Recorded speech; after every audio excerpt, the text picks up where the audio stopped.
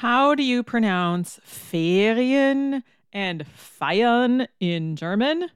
If you have trouble with these words, no matter what your level, this podcast is for you. If you are an A1 German learner, this podcast is especially for you. Remember, as you learned in episode 5, and if you haven't listened to it, be sure to go back to episode 5. The CEFR levels overlap and they are not mutually exclusive. They are all intricately connected.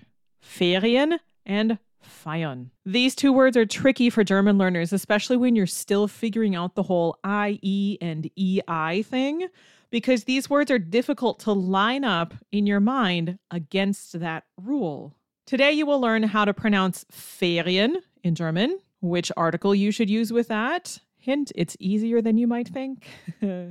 And how to pronounce Feiern in German. Sind Sie bereit? Los geht's! This is the official GermanWithNicole.com podcast, and I am Nicole Warner. I am the Nicole of GermanWithNicole.com, und ich liebe die deutsche Sprache. This podcast is your anchor on the stormy seas of German learning. Herzlich willkommen. First up is Ferien. Ferien. If you can't do a r or a r, do a r. It's absolutely fine. Ferien, ferien, ferien. It's fine. Listen for the rhythm.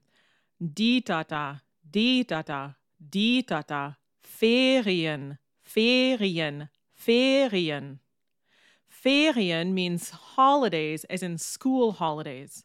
Germany has year-round school, with their school holidays being 2 weeks here, 2 weeks there, 6 weeks in the summertime, 2 weeks there, etc.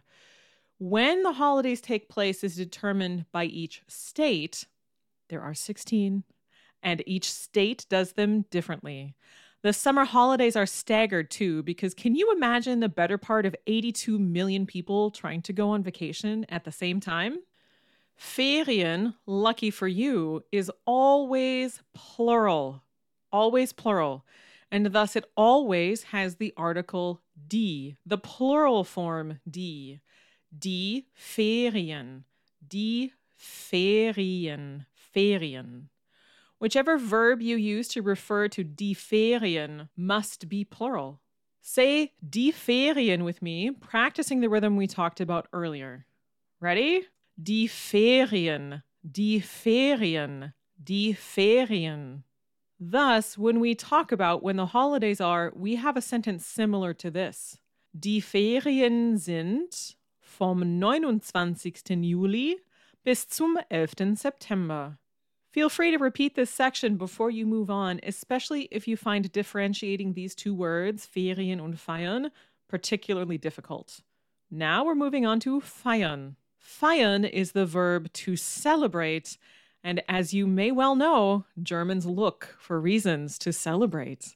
Soccer games, birthdays, New Year's Eve, Christmas Day, second Christmas Day, Richtfest, which is a house-raising party, everything. I cannot tell you how much I miss this. Even the really unusual celebrations, like when I taught English in Germany, there was an employee at one company and he was my contact person for making copies, finding a new copier if one copier broke down, finding other office materials. And one day I walked into this gigantic office and he shared with one other lady in his department. And one day he had this gigantic spread of Brötchen, Wurst, Käse, Butter, und Marmelade. There were sweet rolls. There was coffee. I thought, what is this? He said that he and his wife had saved up for years and bought themselves a brand new car. He was so excited that he celebrated it with his coworkers by inviting everyone to Elevensies. In German, it's second breakfast. It was adorable. He said, "Wir haben ein neues Auto. Das feiern wir." Und Sie? Was feiern Sie? Your homework is to celebrate one small German learning achievement.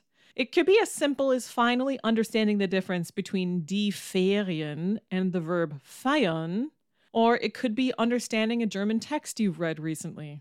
Sie lernen Deutsch. Das feiern wir. Das ist genug für heute. Passen Sie gut auf sich auf.